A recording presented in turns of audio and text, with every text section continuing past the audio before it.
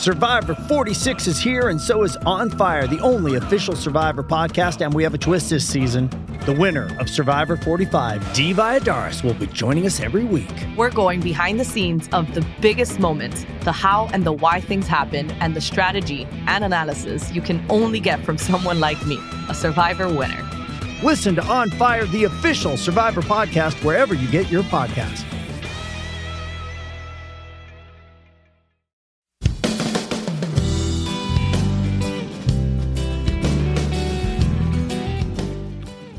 You're listening to the Companion Gundog podcast. I'm your host, Grayson Geyer, and with me is Emily Shirey. How you doing, Emily? I'm doing well, Grayson. How are you doing? Man, we do the exact same thing. I know. I was trying to think of something else to say. We're gonna mix it up next time because I've been listening to the Murdoch Murders podcast, which, if you're into true crime podcast, really compelling. But the young lady who does it has like this ridiculously bad vocal fry. And somebody gave her feedback on it, like after the second episode, and it went away. And so it's a really good podcast, but she opens it the same way every time, and it is annoying. Okay. And so we got to change something. Yeah, I can imagine everybody's sitting there like, oh, hey, I'm your host, whatever. All right, so I'm not going to do that anymore. Okay. Today we are kind of doing a continuation of our puppy development podcast from last time. You could tell if you listened to it, we got to the end and it was, I was so ambitious about just basically putting all life stages of development into one podcast. And we realized we needed to break it down into much smaller bites. And so today we're going to discuss the importance of the crate and really just leave it at that. I'm sure other things will sneak in as they always do. But I think, I know Emily believes this is probably one of the most, if not the most important thing we can leave our clients with. And I completely support that. And if more people would use the crate, I would say, without prejudice, if they would use it just more often and use it in a more structured way, their lives would be so much easier. And so with all of that said, on my end, I'm going to kind of turn the floor over to Emily, and she's going to take the lead on this one today. Thank you, Grayson. Feel free to chime in whenever. You know I will. So I definitely believe that crate training is hands down the single most important thing you can do with your puppy or your adult dog. This is going to be all-inclusive today, whether your dog stays in your house or in your kennel or wherever. There are so many benefits to crate training beyond just being able to put them in a crate. And we're going to cover this, pretty in depth, but something I saw recently was a dog trainer shared that the majority of your problems you have with your dog under a year-old can be solved with crate training and putting them on a leash. And I find there to be so much truth in that. Crate training is so important for building resilience, for building coping mechanisms, for dealing with frustration. So crate training is so much more than just putting your dog in a crate as a way to manage them. And that's important too. But it really goes into this whole mental, emotional aspect that makes it so important. So I've got kind of an outline here, and we're just going to kind of go through these topics, which Grayson will include in notes for after the podcast. But for one, it's important for potty training puppies. So when you bring your puppy home, whenever someone tells me they're struggling to potty train their puppy, first thing I do is ask, are you crating it? And a lot of times that's where the issue is coming from. So for one, if you're not crating your puppy and you're giving it a bunch of freedom in the house, it's going to have accidents. I can 100% guarantee you that. If your puppy has freedom to run around your house, they're going to potty. The majority of puppies, and this will boil down to genetics a little bit too, the majority of puppies do not like to pee and poop where they sleep. So if we're putting our puppies in small crates, meaning don't put your 8-week-old puppy in a 36-inch wire crate and expect it to not potty in there. If it can go potty in one corner of the crate and go lay in another, it will. So puppies need to be in a crate that's appropriate for their size, meaning that you might have to buy multiple crates as your puppy ages. That's the best thing you can do. They should be able to stand up, barely turn around, but not really move around a whole bunch in a crate when you bring them home. And as they age, once they're older, you can put them in a little bit of a bigger crate, but puppies need to be in small crates in order to not have accidents in it. Can we sit on puppies for just a while? And you may not be planning to advance just yet, but before we move beyond puppies and potty training, I've got some questions because I know we kind of ran into some differences we had in our crate training in our last episode, and we really haven't spoken about that since. And so I'd kind of like to explore some of those and get your thoughts because sometimes I struggle with it. Sure. All right, let's go. Okay. Do you ever or have you ever used some sort of liner for your crate? Great question. No, never. So this is really important. When you first bring your puppy home, I don't put anything in their crate. For one, no toys. That is completely off the table. Puppies eat toys and end up at ER vets having stomach surgery all the time for blockages. No toys in the crate. I don't care what it is. For two, no toys in the crate because crate is for sleep time. Crate is not for playtime. It is so important to distinguish that. You do not go in your crate to play, period. End of story. You come out to play, you go in your crate and you calm down. That is the whole point of the crate is you go in there and you calm down and you hang out. So absolutely no toys in the crate, period. Never, ever. Okay, but I want to get back to the line. Yes, I'm sorry. I'm getting there. I just had to make that point while I was thinking about it. So I also do not put towels, blankets, anything, potty pads, nothing in crates because you don't want to encourage potting on that. So if anyone's had a puppy, they know you can have hardwoods in your whole entire house and you have one rug and the puppy will pee and poop on the rug when they have accidents. Puppies love to potty on things like rugs and towels and blankets compared to hard surfaces. So when we put things like that in our crate, it's definitely more inviting for them to potty in it. So I don't do that when puppies first come home for that reason. And also because it is a great way to introduce your puppy to chewing on beds and blankets and stuff and getting away with it.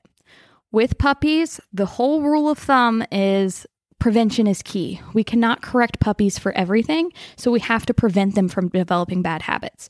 So if you bring home an 8-week-old puppy and you put a towel in its crate and it starts chewing on it overnight and you don't see it and you don't take the towel out and the puppy doesn't get corrected, it learns when I'm in my crate, it's appropriate for me to continue to chew on things. Then you see it all the time on Facebook. Everyone has an adult dog that chews and destroys beds, and everyone's trying to find the most chew-proof bed. Well, why would you do that when you can just teach them not to chew beds by not giving them something to chew when they're young? So as they get older, so right now Toast is 4 months old. She got a blanket in her crate last night. She's through the most chewy phase. She's excellent in her crate. She loves it. She sleeps. She knows as soon as she goes in there, she needs to calm down. Now's an appropriate time for me to start giving her a blanket or a bed in there that's not going to be inviting for her to chew. And she already has that understanding that we go in the crate and we go to bed. Not that she's beyond the point of ever being frustrated in the crate. She's not going to redirect that frustration onto chewing anything in her crate. And so I've set the tone that we never chew things like that. Sure. And so if she's out and chews on something, she's going to get corrected for it or it's going to be taken away. But I'm beyond the point of worrying about her chewing anything in her crate. Obviously, we're not ever putting potty pads or anything that's going to be inviting for the dog to potty on in their crate because we don't want to establish that that's a good idea. Okay. So I get my 8-week-old puppy home, and I'm in the midst of establishing my crate rituals. My puppy on the first go potties in its crate and maybe shows immediately that it has no trouble eliminating in the crate. What's the next move? So that is likely going to be a bit of a struggle. And like I mentioned, that can definitely be genetic. You have dogs like Toast, who has never, to this day, knock on wood, peed or pooped in her crate. Never. I obviously set her up for success, but I've done the same thing with other puppies of the same breed and not had the same success. So there's a genetic component to that. So when you get your puppy home and it's clear that you're doing the right things and they're still having some accidents, I'm sorry, that's genetics. I'm sorry I'm interjecting here, but I just want to capture these moments because I think we've both we've had similar experiences, which are diverse. Which I've had some puppies that don't want to pee or poop in the crate, and you know, I struggle.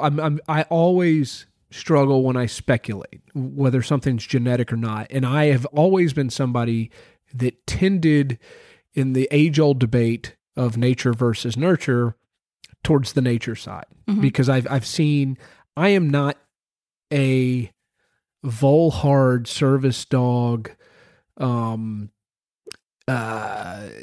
puppy raiser type. If I have a litter, I have like this hermetically sealed whelping unit where they have access to indoor, outdoor, and they all start messing on the whelping pad. And as they age, they tend to learn to go out onto the more sanitary surface outdoors. And I almost without fault, without a lot of prompting, without any little plastic grass beds or anything like that, my puppies, and like I said, for the most part, because I've had some exceptions to this rule, I would say they've all been raised in a very similar fashion, which is relatively hands-off. I handle them at an appropriate age, and I encourage others to do so when I feel like they're safe to do so. The number one priority for me for a litter of puppies is not to get them sick. So I see other, and I've worked at service dog agencies where they put, enormous amounts of time and effort into establishing potty routines, to having people handle those dogs all the time. And mine really aren't handled that way. They get my kid, they get a couple of other friends of the family as I feel like it becomes more and more safe. But for the most part, their entire world is going to be relegated for 6 weeks of their life to a 6-foot run and a 4-foot whelping box. And I do that unapologetically. I know a lot of people disagree with that. That's kind of where I am, because it's, but I also feel like I have a successful track record in sending pups out into the world that succeed at their jobs and can be turned into house dogs, with relative ease. And so I tend to agree with you on the nature aspect to some extent, because I've witnessed it.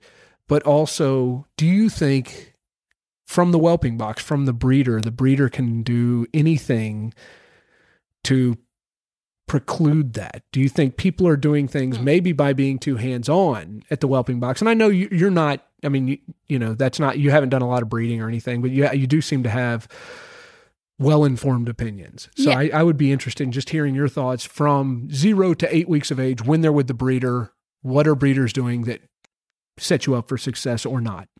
Yeah, that's a great question. So a couple things here. You talked about, the original question was your puppy from the get-go is potting in its crate. Yes. Let's just make a little asterisk and say, obviously, if they have a few accidents the first week while they're trying to figure out a new routine, and obviously, anytime a puppy is stressed, so this, is very applicable towards like maybe Malinois puppy owners versus lab puppy owners. If your puppy is, super stressed and anxious and awake all the time, they're going to be more likely to have accidents. If screaming in the crate. Yes. And so the more awake you are, the more agitated you are, the more likely that you are to have accidents. So if your puppy has some accidents the first few days, does not mean you're set up, for a lifetime of failure. That would be normal. But if it's clear, you're in week 12, by week 12, puppies for me are always sleeping through the night without accidents. That's like my big cutoff. Like if we've got issues beyond that, if you're not. Gotcha. So if you're not sleeping 7-8 hours overnight without accidents at week 12, when I've set you up for success as much as possible, there's something more going on there than, just, you're having accidents still. That might be genetic. And then back to what you're saying, I do think that there's definitely influence from the breeders, because there's absolutely no way that if you are raised in a environment where it's good to pee and poop where you sleep versus where you have the option to pee and poop where you don't sleep, there's definitely going to be a correlation to how you feel about going in your crate. That makes sense. I really like Grayson's setup where the puppies can be inside, go outside, potty. The potty goes through the grates. It's a poultry flooring. Before that, we used to call it raising pups on wire. Mm-hmm. And it was the idea for, I grew up and was influenced by guys that had big kennels, that had a bunch of bird dogs, and these dogs were never planning, or there were never plans for these puppies to become indoor house dogs. And so the idea behind raising pups on wire was simply sanitation. It was to keep them out of their own feces and urine. Which is a big benefit. Keep them clean, and they're what they call Scott kennels, or whelpers, depending on where you came from. Beagle guys would call them whelpers. Bird dog guys call them Scott kennels. But it was just a kind of a doghouse, elevated doghouse, it was built in integrally to a outdoor run that the puppies would be on like a 1/2-inch wire, and you could clean it easily. And so I have something similar to that. I just built an outbuilding that's climate controlled. So the whelping area and what will become the puppy's essential doghouse is heated and cooled. And then they have the easy access to the outside to go out to their quote unquote wire, which is now a plastic poultry flooring that doesn't grip or hold any feces. And like I said, I mean, to me, it's natural. The pups immediately, I would say about 4 weeks of age are now they will, when they're still with the mother and pre-weaning, they're going to eliminate in the whelping area, and she's going to clean up after them. And about the time I wean is when sometimes it's closer to 3 weeks, sometimes it's closer to 5 weeks. It's all dependent on the mother and the puppies, and how tolerant she is of them, and how willing they are to begin eating gruel, and how mobile they become. And there is a congenital component. You don't ever know exactly what it's going to be, but I let it happen. I let the mother and the puppies tell me what weaning is going to look like for them. And sometimes the mom is just done and she won't tolerate them anymore. And sometimes the puppies become autonomous even though she's still hanging on a little bit. But that, again, just to go with Emily's point, is natural. They just tend to not want, once they're mobile, once they're freely moving in and out, they do not want to eliminate in the space they're sleeping and kind of generally loafing during the day and staying warm. So I guess that's my input on that. Yeah. And so I see a lot of breeders now using litter, essentially.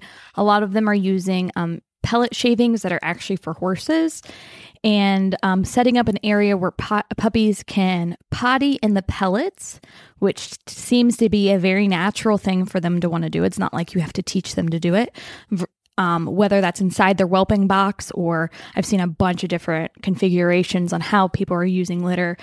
But it seems like the puppies naturally go to this litter, and then they potty there, and then have their separate play and sleep area. And a lot of breeders, start crate training the last couple of weeks before they come home too. And that's setting up puppies for success to be, good in the crate and make that transition less stressful. And I'm sure those puppies are certainly set up for good potty habits too. Sure. So I definitely think, picking your breeder is obviously super important, in making sure the puppies haven't just been kept in a room where they're all pottying right where they sleep and eat and play, and that would definitely not set your puppy up for success regardless. And I think, last time we touched on, and I mean, we're going to hang up, this topic is just going to go forever. I mean, this is obviously much more than crate. At this point, I commend any breeder that's putting a bunch of effort into their litters. And I would say that there are many, in terms of the time and energy they're expending into their litters, that are doing more than I am. And it looks good. And I commend folks for being that way. I think there are unintended consequences of people that are breeding and not only doing it indoors, they're trying so hard to, I don't want to say it's about the image of what they're trying to do, but I think they're sometimes hindering their puppies by doing everything in such a self-contained area, maybe inside in this, they're cleaning it 1,000 times a day, which obviously it's important to keep the puppies clean. I think there are systems that you can put into place to allow that to happen in a much more free way. And I think sometimes it's not allowing the puppies to learn, and that's just, and that's a guess. I mean, I don't know, but I see some puppies that come from really nice high-end breeding programs that struggle with some of these behaviors we're talking about. And it's a guess at the end of the day of why that's occurring. Yeah, definitely. And especially you'll never be able to differentiate what's genetic and what's. Yeah. That's the thing. To me, congenital is an easier word because we don't know if it's passed down from dirty parents that just because we're not selecting if it's just if all they have ever been for generations is kennel dogs and they've never had to be house dogs. Yeah, or I do think that comes into play. Yeah, or if there's some environmental stuff at play. And I mean, the further along I get into this, the more I believe that environment plays a factor. There's so much minutia in regards to what we mean when we say environment, and so it's always tough to put a finger on it exactly, but certainly, yeah, I mean, we're getting really, really deep on that puppy topic coming from the breeder, those first ones, but you got to something that I think is really important, and you gave a timeline, which is 12 weeks, essentially a month of being home with you, that you're expecting your puppies to sleep through the night and stay clean in their crate. Can you expand a little more on what your ritual is, what that month looks like getting to that place? Yeah. So we discussed this a little bit in the last podcast, so I don't want to cover this too much and reiterate too much, but essentially when a puppy comes home at 8 weeks old, all of our timeline is going to be crate, outside, inside, outside, crate. Or crate, outside crate, depending on when. I don't obviously let my puppies inside in the middle of the night, or they're inside, but I don't let them have free time inside. That's what I mean by inside. So they're in their crate inside. I take them outside to potty. If it's during the day and they're going to have some free time, they come back inside only after they've pottied outside. Then they go back outside before I put them in their crate. Gotcha. So overnight for an 8-week-old puppy, kind of depends on the puppy. Its breed and what its setup has been like and what kind of what I'm seeing day one. But likely that's going to be, for one, I cut off water a couple hours before bed. I'm sure that's controversial. It's what I do. Sure. It's setting my puppy up for success to not have accidents overnight.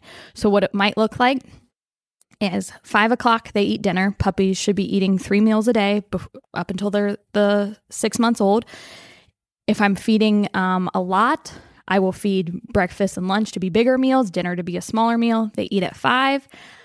They're allowed to have water until 7. At 7, I take up water. They get multiple opportunities to go out before bed.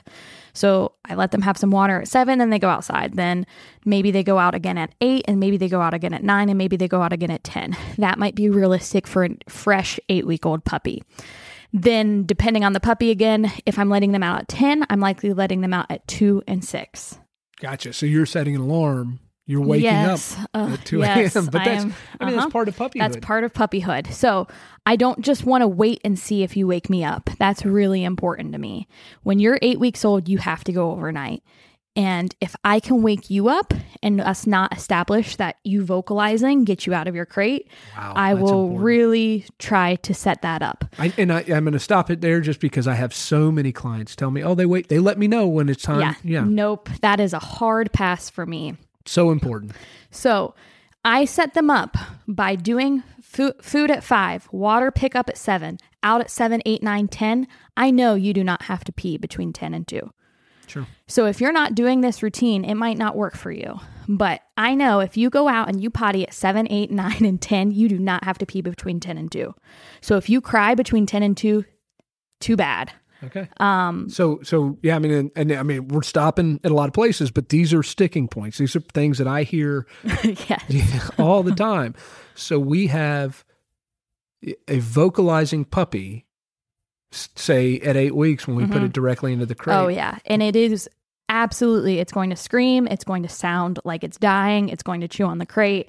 It's going to be terrible. And everyone's going to say, my puppy can't be crated. Yeah. It's freaking out. That is 100% normal. They have to work through that. You have to turn that part of your brain off. And it's not the empathy part of your brain. It's the I'm aggravated to the point that my behavior is going to change. Yes. So, you need to mentally prepare for that before you bring your puppy home. But you're going to have to listen to a lot of screaming, at least for the first 2 weeks, probably. Is there anything, and we discussed it a little bit in the last podcast, I've got some systems for me personally.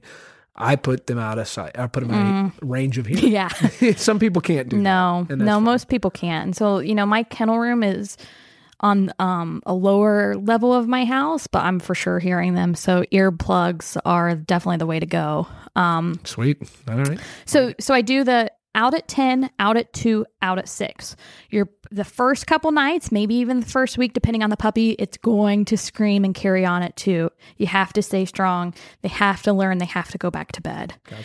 And so at some point, usually I start playing around at times with what time I let them out. So for one, I don't want it to become predictable that you go out every night at 2 a.m. because that's a big, hard habit to fix. Yeah. And I'm definitely, especially when we're getting to 11, 12 weeks old, I'm not getting up at 2 a.m. anymore. So sometimes 1 time, sometimes 3 in that first month. Yep. And it depends on how the night has gone. So if I'm really tired and I want to go to bed at 9, I'll let you out at 9. And then I might let you out at 1. And then I might let you out at 6. Or around 10 to 11 weeks, I start playing with, 6 hours. Yeah. So, when I let you out at 10, I'll let you out at 11, 12, 1, 2, 3, 4, and then again at 6. Gotcha. But, it's obviously good for me to get my sleep too. So I start playing around with you staying asleep for longer periods of time, and you still might need to go out overnight, but I try not to make it predictably 2 once you're beyond like 10 weeks old. Okay. And then usually once you potty in the morning at 6, this is, maybe a downside that has been a complaint for people that live with me. Usually we're up at 6 and puppies are typically pretty wild in the morning and I let them be. And how you handle that is up to you and your lifestyle. I'm up at 6 every day, no matter what. So for my dogs to be crazy at 6 doesn't bother me because that's when I get up. If you are someone that eventually wants to sleep in till 8 or 9 with your puppy, you should put them back in the crate at 6 and let them get in the habit of sleeping at that time. You mean not in your bed with you and snuggle? No. As much as I love that, believe me, I am a very big advocate for dogs in my bed. That does not happen until later in life. You have to first prove to me that A, you can be in your crate anytime, any day, any place, anywhere, and be chill. You don't get the privilege of bedtime with me unless you are totally cool in your crate. And you also don't get the privilege of being in my bed if you cannot sleep all night without pottying or without crying. Gotcha. So Toast is 4 months old and she has been exceptionally good. She is an exception to the rule. She is not the rule. She does sleep on my bed occasionally at 4 months old because she is like star child. Sure. But if Envy is vocal. And so no, Envy would not be in my bed at 4 weeks old because she's the kind of dog that at 6 a.m. is making noise in her crate saying, hey, get up, it's time to let me out. That does not fly with me. You do not get rewarded for that. And you do not get to go out. So you don't get rewarded for that. And you don't get privileges like being in my bed if you're vocal in the morning. Well, and we've covered this several times throughout the history of this podcast, but if there's always a feedback loop and the perfect example of a dog driving an owner or handler's behavior is vocalizing from the crate and and having something happen. Yep. And so that's where it starts. And yep, I mean, I think absolutely. that behavior, I think that's a broader concept of that puppy learning to manipulate your behavior. 100%. Yeah. So we're kind of switching gears now and talking about why the crate's important. Yeah. And for one, just like Grayson said, they learn that they cannot manipulate your behavior. So when your puppy is doing something in their crate that you don't like, practice non-reinforcement. Don't tell your puppy, it's okay, or hey, quit that. Do not engage them at all. No touch, no talk, no eye contact. No banging on the crate, no screaming. Nothing. Completely ignore them. Non-reinforcement. Because sometimes, this is a broader subject too, sometimes things that we don't think are reinforcing can be reinforcing. So us telling our puppy, hey, knock it off. If they're whining because they want our attention, they got our attention. Even if we mean it in a naughty way, yep, they're still getting our feedback. So no touch, no talk, no eye contact when your puppy is doing something in their crate you don't like. And for the most part, there's no reason for you to ever engage your puppy in their crate. Sure. You should never be touching or talking to them or trying to do anything with your puppy when they're in their crate. You just completely ignore them. So crating is not only good for potty training, It's good, and not only good for creating the structure and routine that we've talked about extensively now, it's super good for creating self-soothing and coping mechanisms, meaning your puppy understands how to deal with frustration. This is a life concept that starts with crate training. No matter who you are, what kind of dog you have, what your life looks like, your puppy will encounter stress at some point. This goes for children. This goes for puppies. You cannot keep them in a bubble their whole life. There will be stressful things that your puppy has to endure, no matter what you do. It's bound to happen. So if we can start with our puppies and teach them when stressful things happen, the way out is through relaxing and being calm, we are setting our puppy up for success for a lifetime of good coping mechanisms. This is the number one thing you get out of crate training. And it has very little to do with the actual crate. It has everything to do with understanding that when you're quiet and you're calm and you're relaxed, good things happen. When you're freaking out, when you feel stressed, when you feel anxious, you don't get what you want. You have to build that resiliency. So why I don't take dogs that aren't crate trained for training with me. Part of it is because they get so stressed at my house that they can't cope. They can't manage. They get so stressed being in their crate that we can't really accomplish any training, because obviously when you're in that fight or flight, you're not, when your sympathetic nervous system is taking over, you're in no place to learn anything new. Yeah. And so I feel like people are throwing their money away. If you're not in a good place to learn anything new, you might as well not even be with me. So it's really important that dogs understand how to deal with stress. And the easiest way is through crate training. So you see this a lot. When dogs aren't crate trained, they don't understand how to deal with micro stresses. So you put a slip lead on a dog for a first time, and it's only been on a harness, and it's only ever been allowed freedom in the house, and it feels some sort of restraint, it will freak out. Alligator rolling, biting at the leash, screaming.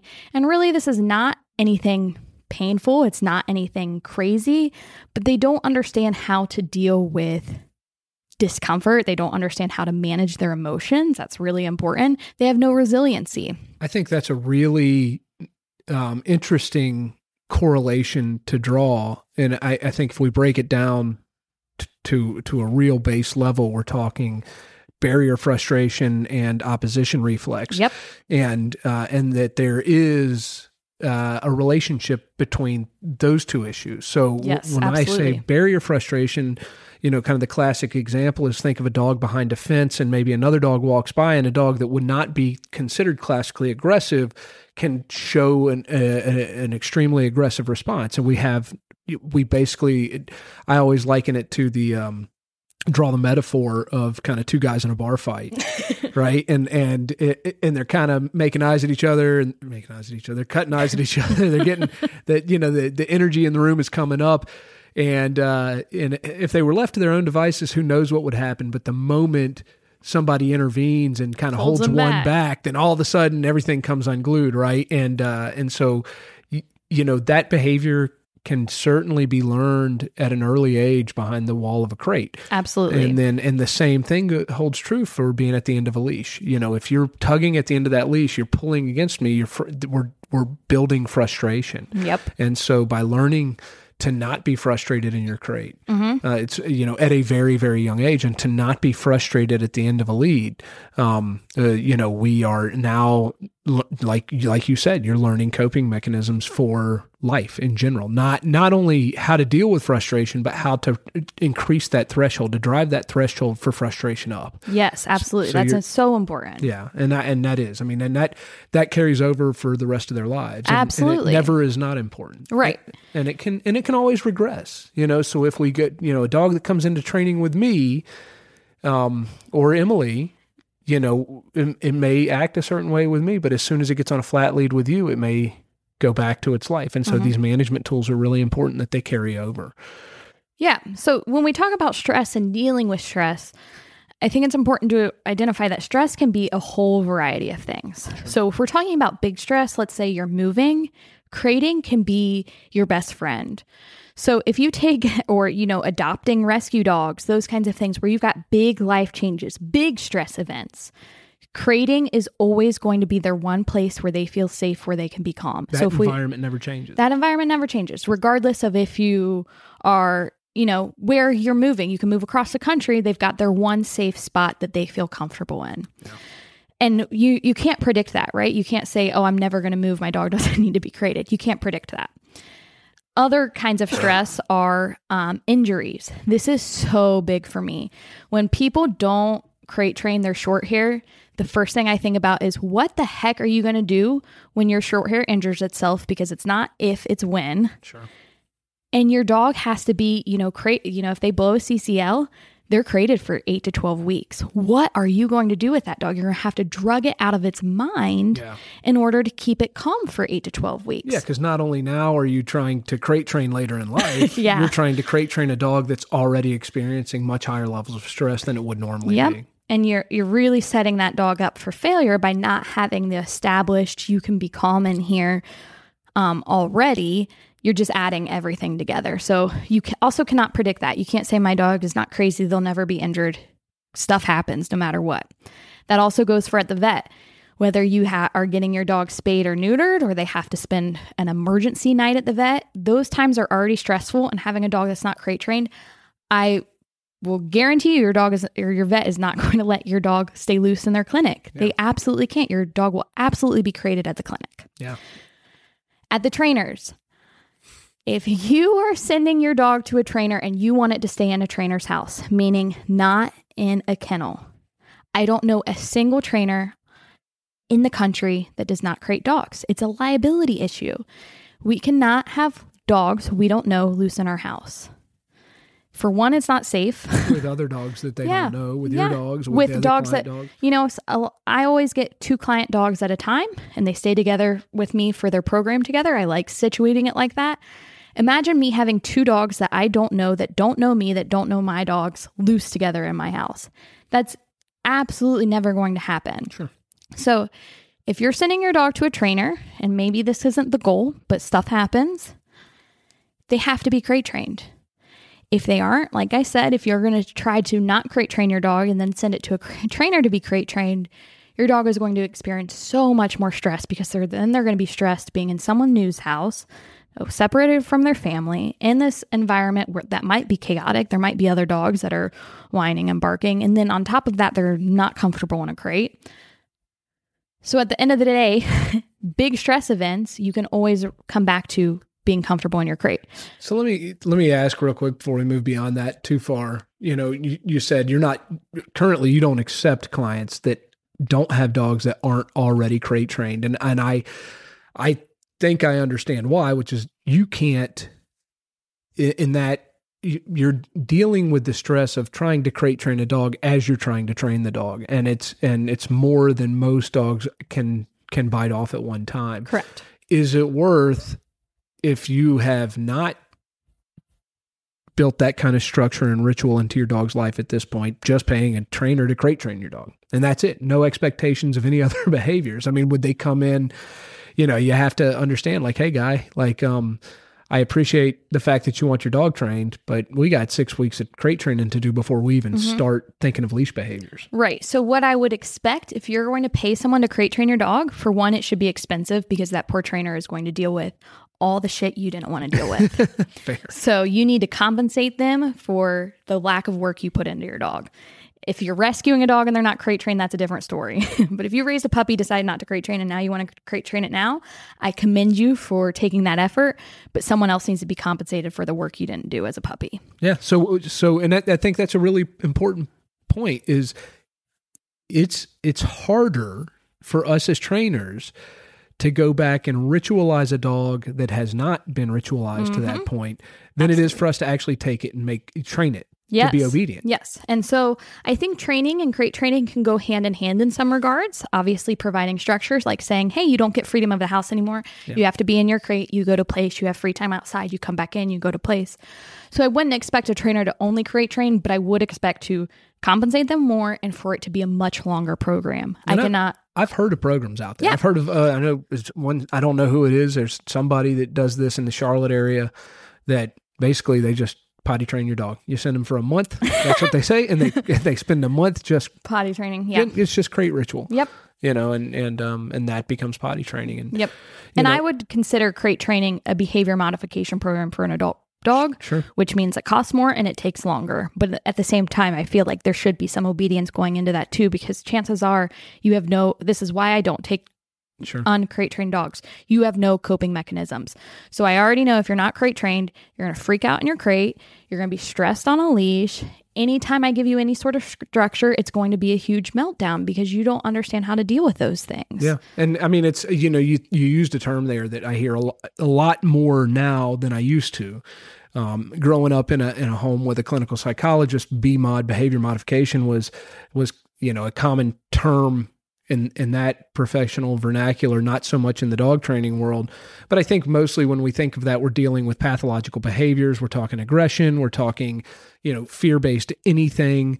And at the end of the day, behavior modification gets back to what we always describe. It's not complex. It's not it's not a, even though it's commonly used now as a marketing term, all we're talking about is making a normal dog out of your dog with pathological behaviors, yes. which is give it structure, give it ritual, give it a regular lifestyle, let it be a dog. Yep. And that's prior to us teaching it to sit, stay, go somewhere, do whatever. Totally. So important to note. So if you're out there and you're dealing with these kind of things, your first step, great. Yes, 100%. That's going to be game changing alone. And along with that, place, which is a crate without physical boundaries, but maybe we want to call them mental boundaries. Sure. Is also really important. There's been a big, been a lot of talk on these things in the dog training industry recently. And there's some things I really agree with. I love to listen to trainers that it seems for whatever reason, like protection sports backgrounds, there's a culture of kind of gurus out there, and they tend to pick on pet trainers every once in a while. And I'm specifically thinking of, and I don't mean pick on, but there are things that become trendy in the pet training world. And they're things that I use constantly, crate, place, and things like that. And recently I was listening to a podcast with Ivan Balabanov, and I really, really like his podcast, but he was kind of saying like, hey, you go to the pet trainer now and all you get is crate, place, structured walks. And it's like, and you're missing dog time. You're missing just relationship building with your dog. And I think that's a fair criticism, but I also think that it's easy to snipe when all you're dealing with is well-adjusted dogs. 100%. And so I think he's absolutely right. If you look at my dogs and you look at Emily's dogs and you look at the dogs that we've had long-term as client dogs, they are going out on their own with less and less rules 100% as time goes on. And it's important to take that dog out for just a walk and to let it be. And to not always do something fun with it. Yeah, and play games and not always have a training objective in mind. And sometimes your best training sessions come from those moments when you're freestyling and you're having fun. And I don't want to digress too deeply on that, but it's also something to note. We're trying to get to that place through this heavy, heavy structure of having your relaxed, well-adjusted dog that you can now allow to explore more freedoms. Yes. And that's the end goal. Exactly. So 2 things on that. I know you and I both tell owners for 4 weeks or so when your dog comes home, you have to give them routine and structure. That is the most important thing you can do when your dog comes home from Grayson or I. And that is not me. That is not long-term. And I'm very upfront with my clients about this. Yeah. You do not have to place your dog for 8 hours a day long-term. Yeah. But here's the key. If your dog is not making good decisions on their own, you have to make good decisions for them. And chances are, if your dog's making a lot of good decisions, it's not in training with me. That's for sure. Sure. You're not spending the money on training for a dog that's making really great decisions on their own. So chances are there's some issues there, whether or not it's, as big of an issue as aggression, probably not with me. Yeah. But if your dog is running around your house and you can't keep them calm, or they're chewing up things, or they're peeing and pooping when you don't want them to in the house, they're not making the good decisions you want them to. So we need to make good decisions for them. Crate and place are the best way to make good decisions for them. Yeah. It allows all of your outside interactions when they are not in the crate or not on the place board to happen with intent. Yes, with supervision and yep. And it gets to the point, going back to Balavinov's podcast, which I love. He did his most recent episode, and I would encourage anybody to go out and find that. It's Training Without Conflict is the name of that podcast. His most recent episode was with a gentleman named Peroni. I can't recall his first name. He's a behaviorist from West Virginia University. And the focus of most of Ivan's things are on this ongoing debate between the force-free community and the quote-unquote balanced community. But and that was kind of the focus of that conversation. But they said some things that I thought were extremely important to this conversation, which were self-satisfaction being a major issue. And if we're training or all behaviors, so any bad behavior, and this was a great point, at some point was likely positively reinforced. And that may not be by you. When we talk of training, when we talk of reinforcement, we're talking about and this goes back to our very first podcast, we're talking about the interaction between the organism, in this case being the dog, and its environment. That's training. We intervene as trainers to manipulate the environment, not the dog. And so when your dog is not in a crate and not being directly supervised, it is freely interacting with its environment, and it is developing behaviors that are going to be patterned. That's why this is important. And so if you're telling me, well, my dog's doing great and it's not in the crate all the time, it doesn't have to be, well, my mind immediately goes to the fact, well, something out there is happening. For better or worse, your dog's developing patterns of behaviors that may creep up later. Yep. And that's a big one.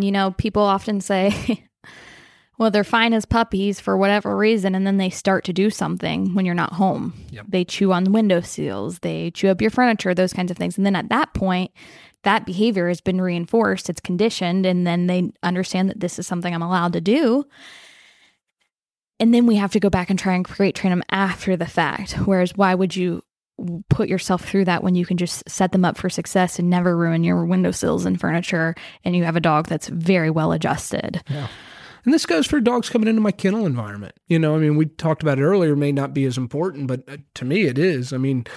It's, when I have a well-adjusted, well-adapted dog that comes into my place, maybe never existed in a kennel before in its life, it may experience some stress when it first goes into that kennel environment, but it adapts very quickly and very well. And you can see them. You come into the kennel and you got some dogs that are freaking out because it's bird work time. Yeah. But every once in a while, you just get that dog that's like just mellow and happy to do whatever, and you can just see it. And so, it's whatever environmental factors are at play there, a good upbringing that involves not having free access to the environment will allow your dog to adapt later on, regardless of whatever situation it's in. Makes them so much more resilient. Yeah.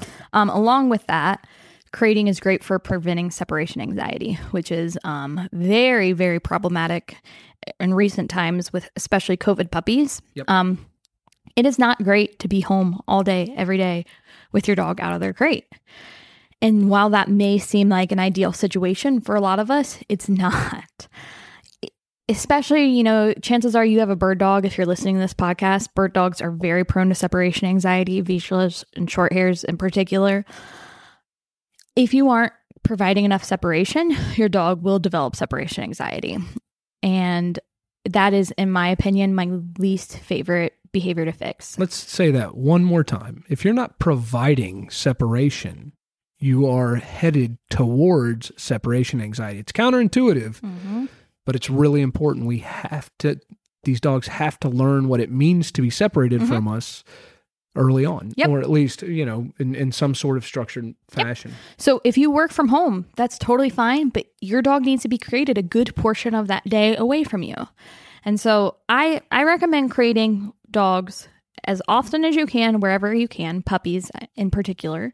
So that means sometimes they're created where they can see you. Sometimes they're created where they can't see you. Sometimes they're created in the car. Sometimes they're created in the living room. Sometimes they're created in a different room. Sometimes they're created at a friend's house. I think it's important to establish the crate is the same and your behavior is the same no matter where we are. Just because you can see me does not mean you get to come out of your crate. That's really important. Yeah. And so preventing separation anxiety is extremely important by setting them up to be separate from you. And if you have never experienced separation anxiety and you do not understand how problematic it is, feel free to reach out because, I can tell you about all sorts of problems, but what it boils down to is if your dog has separation anxiety and can't be crated, it means you will never leave your dog. So common inquiries I get from people with dogs with separation anxiety look something like this. My husband and I can't go to dinner because one of us always has to be home with the dog. Or my family can't take vacation because someone has to be home with the dog. Or, I can no longer have the furniture I want because my dog will destroy it when I leave. So if you're thinking, oh, I would love for my dog to be with me all the time, believe me, my dogs are with me a lot, but they are also totally fine not being with me. And that's really important. And it may not seem like a big deal until you experience it, but it's really heartbreaking, in my opinion, when it disrupts people's lives to the point they can't do normal activities like go to the grocery store without someone being home with the dog. It's wild. Yeah. So I think we're really digging deep into what could become an ethical and philosophical conversation about the relationship between humans and dogs. And I will share my perspective quickly because I think it's pertinent, and I don't expect everybody listening to share this same perspective, but I'm a believer in behaviorism, which means from a radical behaviorist perspective, all we can control is nurture. We can only control the environment. So we get what we get dealt genetically, and the rest of it's up to us to modify behaviorally, and that's through manipulation of the environment. So we have that. That's number one. Number two is an evolutionary psychology perspective, and that is man and dog co-evolved to some extent over how many ever millennia. And I believe that relationship was always one-sided to begin with. That if dogs had not proven their value to humans, then we would have won had it been an issue between competing species. And so we learned to not be in competition with one another by helping each other. And man ended up being the one that facilitated that, because had we needed to compete with each other, humans would have outcompeted dogs. And they would have at least learned to stay away from us. Because we've got opposable thumbs and big brains and we can make fire, and that's why it exists that way. And so with that being said, we've come down the millennia to this point where we no longer need to hunt our food to survive. We no longer need to exist and exposed to the environment the way we did at distant times in our lives. We no longer have to live as pragmatically, and we tend to get confused about what our relationships with dogs has been to get to this point. And really what I'm getting at is dogs, in my opinion, exist to enrich human lives and not the other way around. And if you find yourself in a situation where you're existing to only make your dog's life more comfortable, then you're not living a traditional lifestyle, human lifestyle, as it relates to a dog. And that's okay. That's your choice. If you want to be somebody who dedicates your life to the comfort of your animal, that's fine. If you're somebody that would rather have your life enriched by your animal, then it's going to require you taking responsibility as the the organism in charge. So along with that, I think that's a perfect opportunity to say, are we adding comfort to our dog's life by not teaching them coping mechanisms?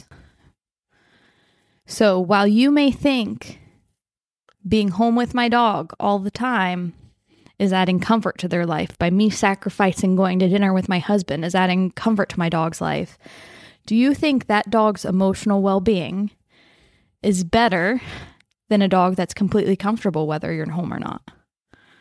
There's definitely deeper conversation here that we're even, this is relationships between humans and humans, between humans and dogs.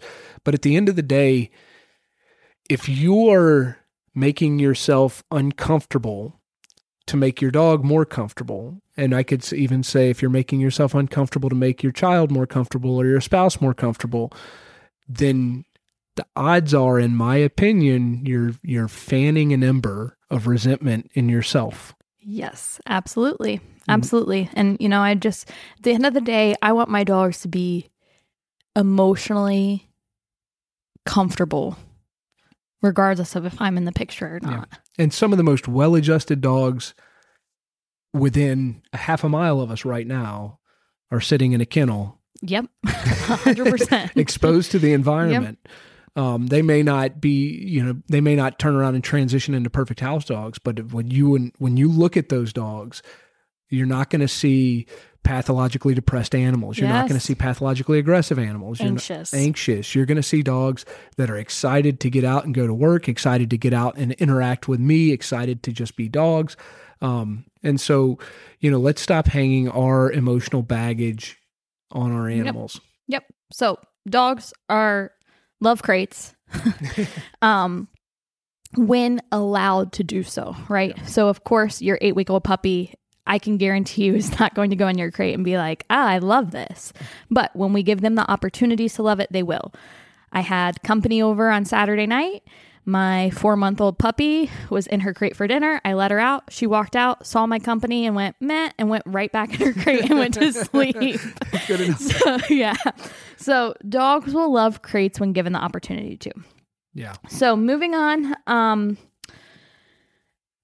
Anything else you want to add before we go into crate sizing, brands, those kinds of things? No, just a reiteration of why we're doing this. And it's a broken record, but here it is. It's a management tool that becomes a lifestyle tool, which drives thresholds for stress up and allows our dogs a higher quality of life.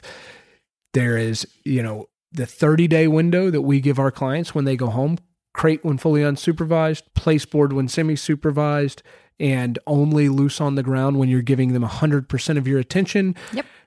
That 30 days is a 28-day habit building program, as if you were going to a drug rehabilitation program or anything else.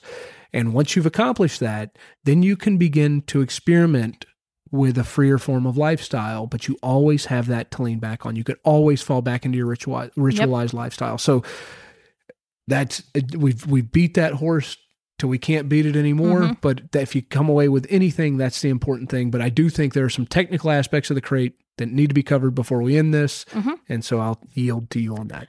Okay.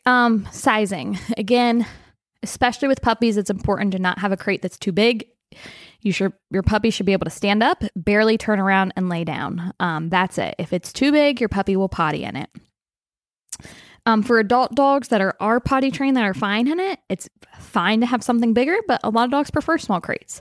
My 50-pound short hair often goes into Toast's teeny little medium crate that she can barely get in, and she sleeps in there with the door open. Loves it. Brands.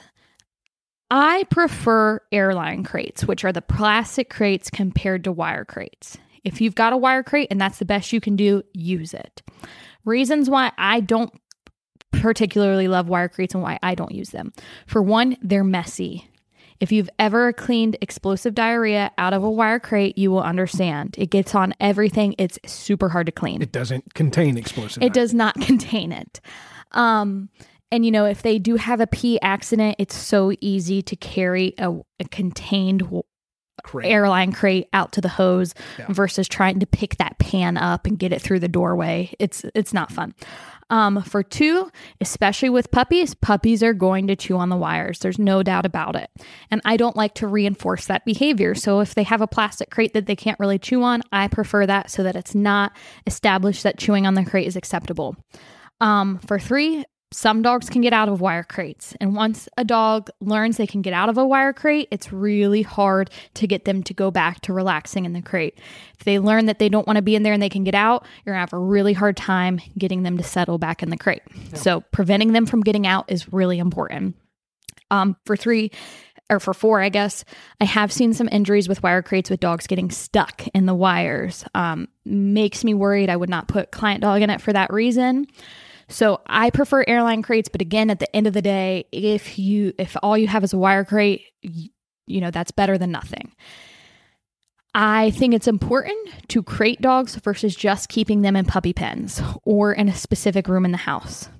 While I am a big fan of puppy pens, we call them puppy jail, and I use them in conjunction with my crate. So Grayson talked about 100% supervision means you can be free. Somewhat supervision means you can be on place. No supervision means you're in your crate. I use that same concept for puppies. Between 100% supervision, you're out in my house. 0 supervision, you're in your crate.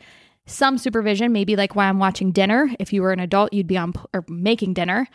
If you were an adult, you'd be on place. Puppies, I'll put in an X pen. So again, I'd never give my puppies toys in their crate. So if I want you to hang out while I make dinner, but I don't have 100% supervision, you might hang out in the puppy pen and have a toy. That is not a replacement of the crate. For 1, I don't think it teaches the same concepts. For 2, your dog still needs to learn how to be crated for all the reasons we discussed at the vet, at the trainers, riding in the car, all those things. Location of the crate, I get asked this a lot. Whether or not you put it in your bedroom, I feel like is up to you. I do not do that because I do not want to hear you whine or move or roll over or chew on your crate, whatever you're going to do. I don't want to hear that.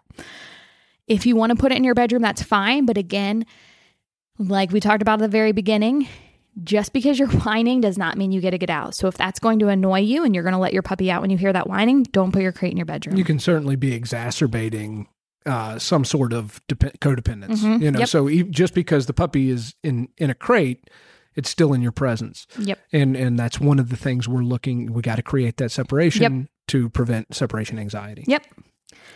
And then finally, just a couple questions that I get frequently. Are there puppies that can't be crate trained? In my opinion, no. If you have a vet that tells you have a dog that couldn't be crate trained, please find another vet and find a trainer to work with. Every puppy, in my opinion, needs to be crate trained. I do not buy into the number of times I hear people say, I tried the crate and it didn't work. You didn't work. Something you did not work. It's not the dog, it's you. That's fair. Now, with that being said, we get back to the genetic thing, messiness. And I have had one Malinois in my life. Okay. Okay. And so there are dogs out there, and I ended up selling this dog on to a working dog vendor that trained police dogs, and this dog actually ended up killing itself in an open kennel. Died of suspected heat casualty, not on an extremely hot day. This dog was a problem. She had a screw loose, and she freaked out every time. She ate crates. She never went into a crate without pooping in it. So do those dogs exist out there? Yes. They're extremely rare. You're talking outliers. So I don't want people to think that that there isn't pathology that cannot be dealt with. Just like humans, every once in a while, one is born with some sort of sociopathy. That serial killers that were raised in great households, whatever. Yes. So there's no reason to believe that can't exist in dogs. If your puppy's a serial killer, maybe you can't crate train it. But the number of times I see short hair and doodles, I'm throwing you guys under the bus, going, I can't crate train my puppy. They can't be crate trained. I don't believe it. Something's not working, and definitely reach out for professional help. Something's not working, because you will be reaching out for professional help when your dog is, eating something or got into something they shouldn't, or is destroying your life in other ways. How long can a dog be left in a crate? Depends on the age of the dog. Puppies, 8 weeks old, 4 hours maybe. And again, by 12 weeks old, they should be able to be left overnight. I would be very okay with leaving my 12-week-old puppy for maybe 6 hours during the day crated. But, that time in the crate can escalate quickly. So you shouldn't have a 12-week-old puppy and be like, oh, I don't know if I can go out to dinner with it being in the crate. Things like that are totally fine by the time they're 12 weeks old. And then once you have an adult dog, it's totally fine to leave them in the crate 8 hours during the day. Sure. And I mean, I want to, stress something here. People stress out about that. And that's one thing people really feel this sense of guilt about leaving their dogs in crates for extended periods of time.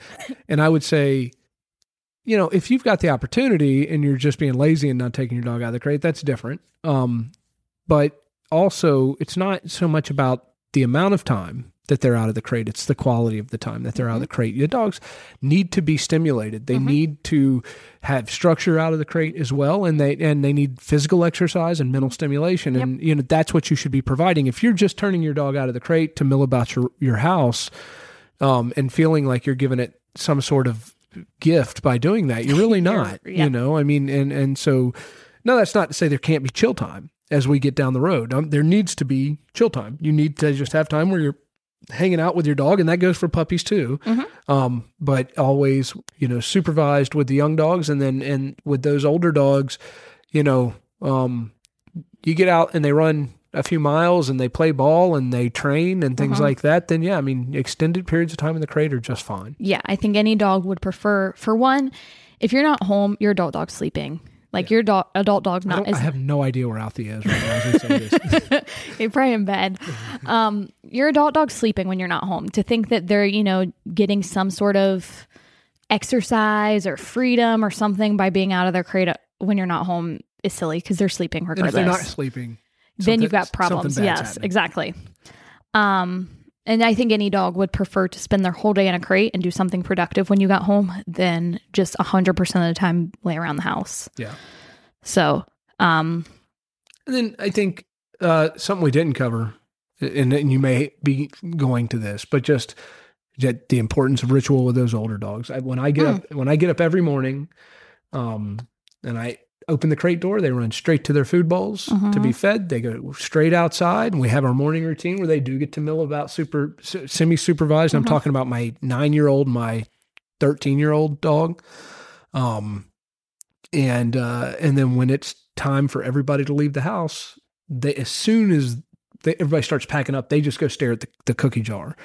And then as soon as I touch the cookie jar, they run straight to their crate, and they jump in and they wait for me. And they're, and then while they're in that crate during the day, they don't make a peep. Nope. So just, that's a part of your daily life. Correct. Okay. My final thing, crating and punishment. Yes. So I often hear you should not punish your dog by putting him in the crate.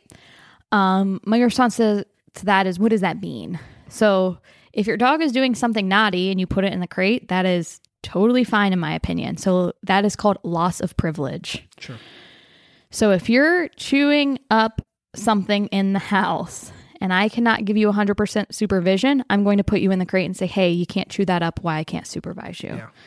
I do not regard that as you will see the crate as a bad place to be. Yeah. No, I agree. I mean, that's number one. It's a management tool. Yep. So we're just, if nothing else, you're just getting that dog isolated as opposed to being destructive. Correct. And whether or not you're having any sort of aversive effect. Yep. Now, if you've got questions about whether that's aversive, go back and listen to that Peroni Balabanov. That he actually went into in depth on timeout, like a rat experiment. Ooh. And it was really, really neat because he talked about the more stimulating the environment in general at large, the more aversive the timeout effect was. But if it's just normal life and you're chilling out and whatever, and then all of a sudden you get put in timeout, it doesn't matter. Really? Yeah. And so it gets, and I mean, these are detailed, well-designed experiments. Interesting. And yeah, it's really fascinating. So, and this goes to a lot of those force-free folks that are using timeout and thinking they're not having an aversive effect. They're absolutely having an aversive effect, which is okay. Yeah. Right? Totally fine. Every organism on this world is exposed to aversion. except for dogs that are trained by first-free trainers, right? And he talks a lot about that at the beginning of that podcast. Yeah, it's great. It's so fascinating. So yeah, there's something to be said for that, and it to me really opened my mind to the possibilities of the use of crate as an aversive in a good way. You know, and so something to consider. End of the day, your dog is not going to see the crate as punishment when you do that. Also, along that line, for our adult dogs, you can absolutely correct them in the crate for naughty behavior. If you have a dog that's chewing on the crate or whining or barking in the crate and they are e-collar conditioned and they understand the e-collar, that's going to be key here. If they understand the e-collar, you can absolutely correct them in the crate for unwanted behavior. Yeah. So if you have an 8-month-old dog that's still whining in the crate and they've already been e-collar conditioned, they already understand how to turn it off, they understand punishment, put your e-collar on and correct them for the whining. They will be fine. They will not hate the crate. That is a contingent punishment, which is okay. Yep. Right? You're performing a bad behavior. You receive behavior receives some positive punishment, and it becomes less likely to occur in the future. That's an appropriate use, and we're talking about dogs that have been collar conditioned.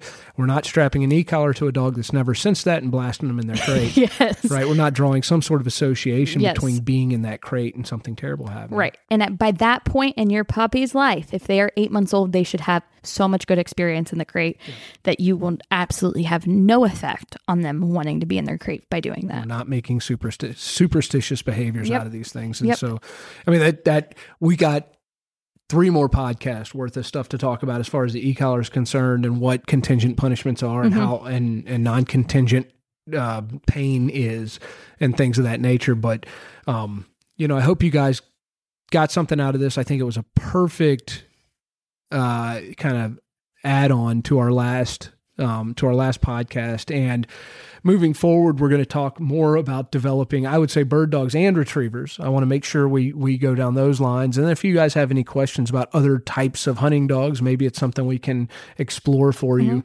But so now we've got our puppy. We understand what the crate is. We understand general lifestyle things. And now we can move on to doing work. We can talk about bird exposure, gunfire exposure, creating independence in certain contexts while we also practice obedience in other contexts, getting to that place where you get the dog of your mind's eye.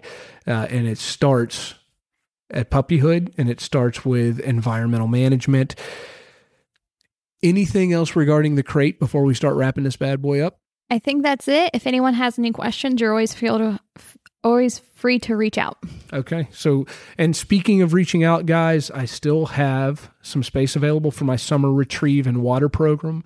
Anyone interested, I would say really I can take on some retrievers and we'll get some good work done. I hope to send them home with a cold blind and maybe some swim by work. But really, my target audience for this program is going to be those folks either thinking of challenging a NAVD utility test down the road or having a continental versatile pointing breed that they want to be doing technical water work and retrieving work down the line. So please reach out to me in regards to that. September for bird work is actually starting to book up pretty quick.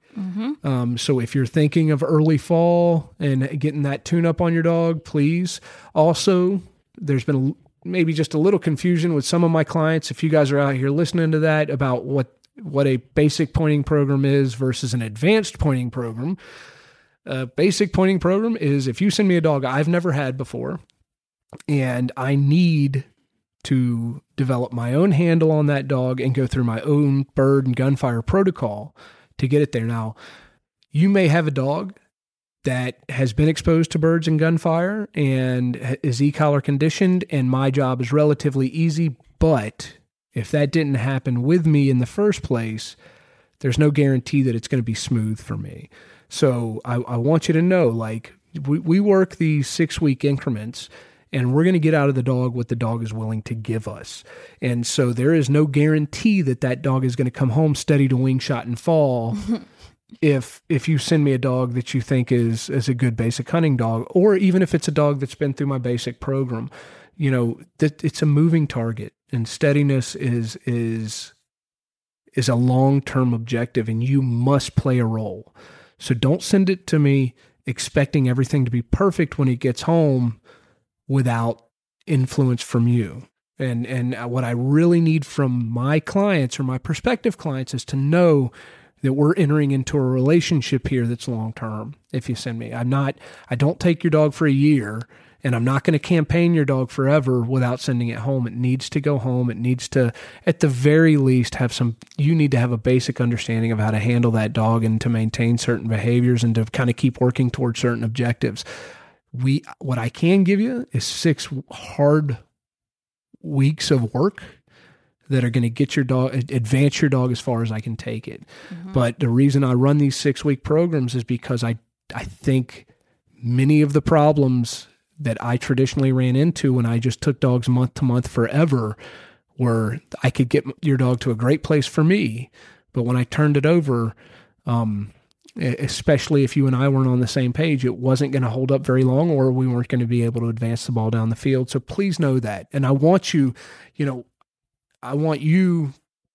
become a member of the team. I want to be a member of your team if we do this thing together. And so it's not just you send it to me and it's wham, bam, done.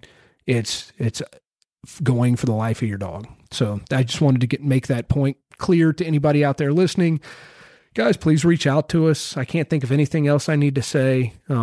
As always, thanks for listening, and we'll look forward to talking to you on the next one.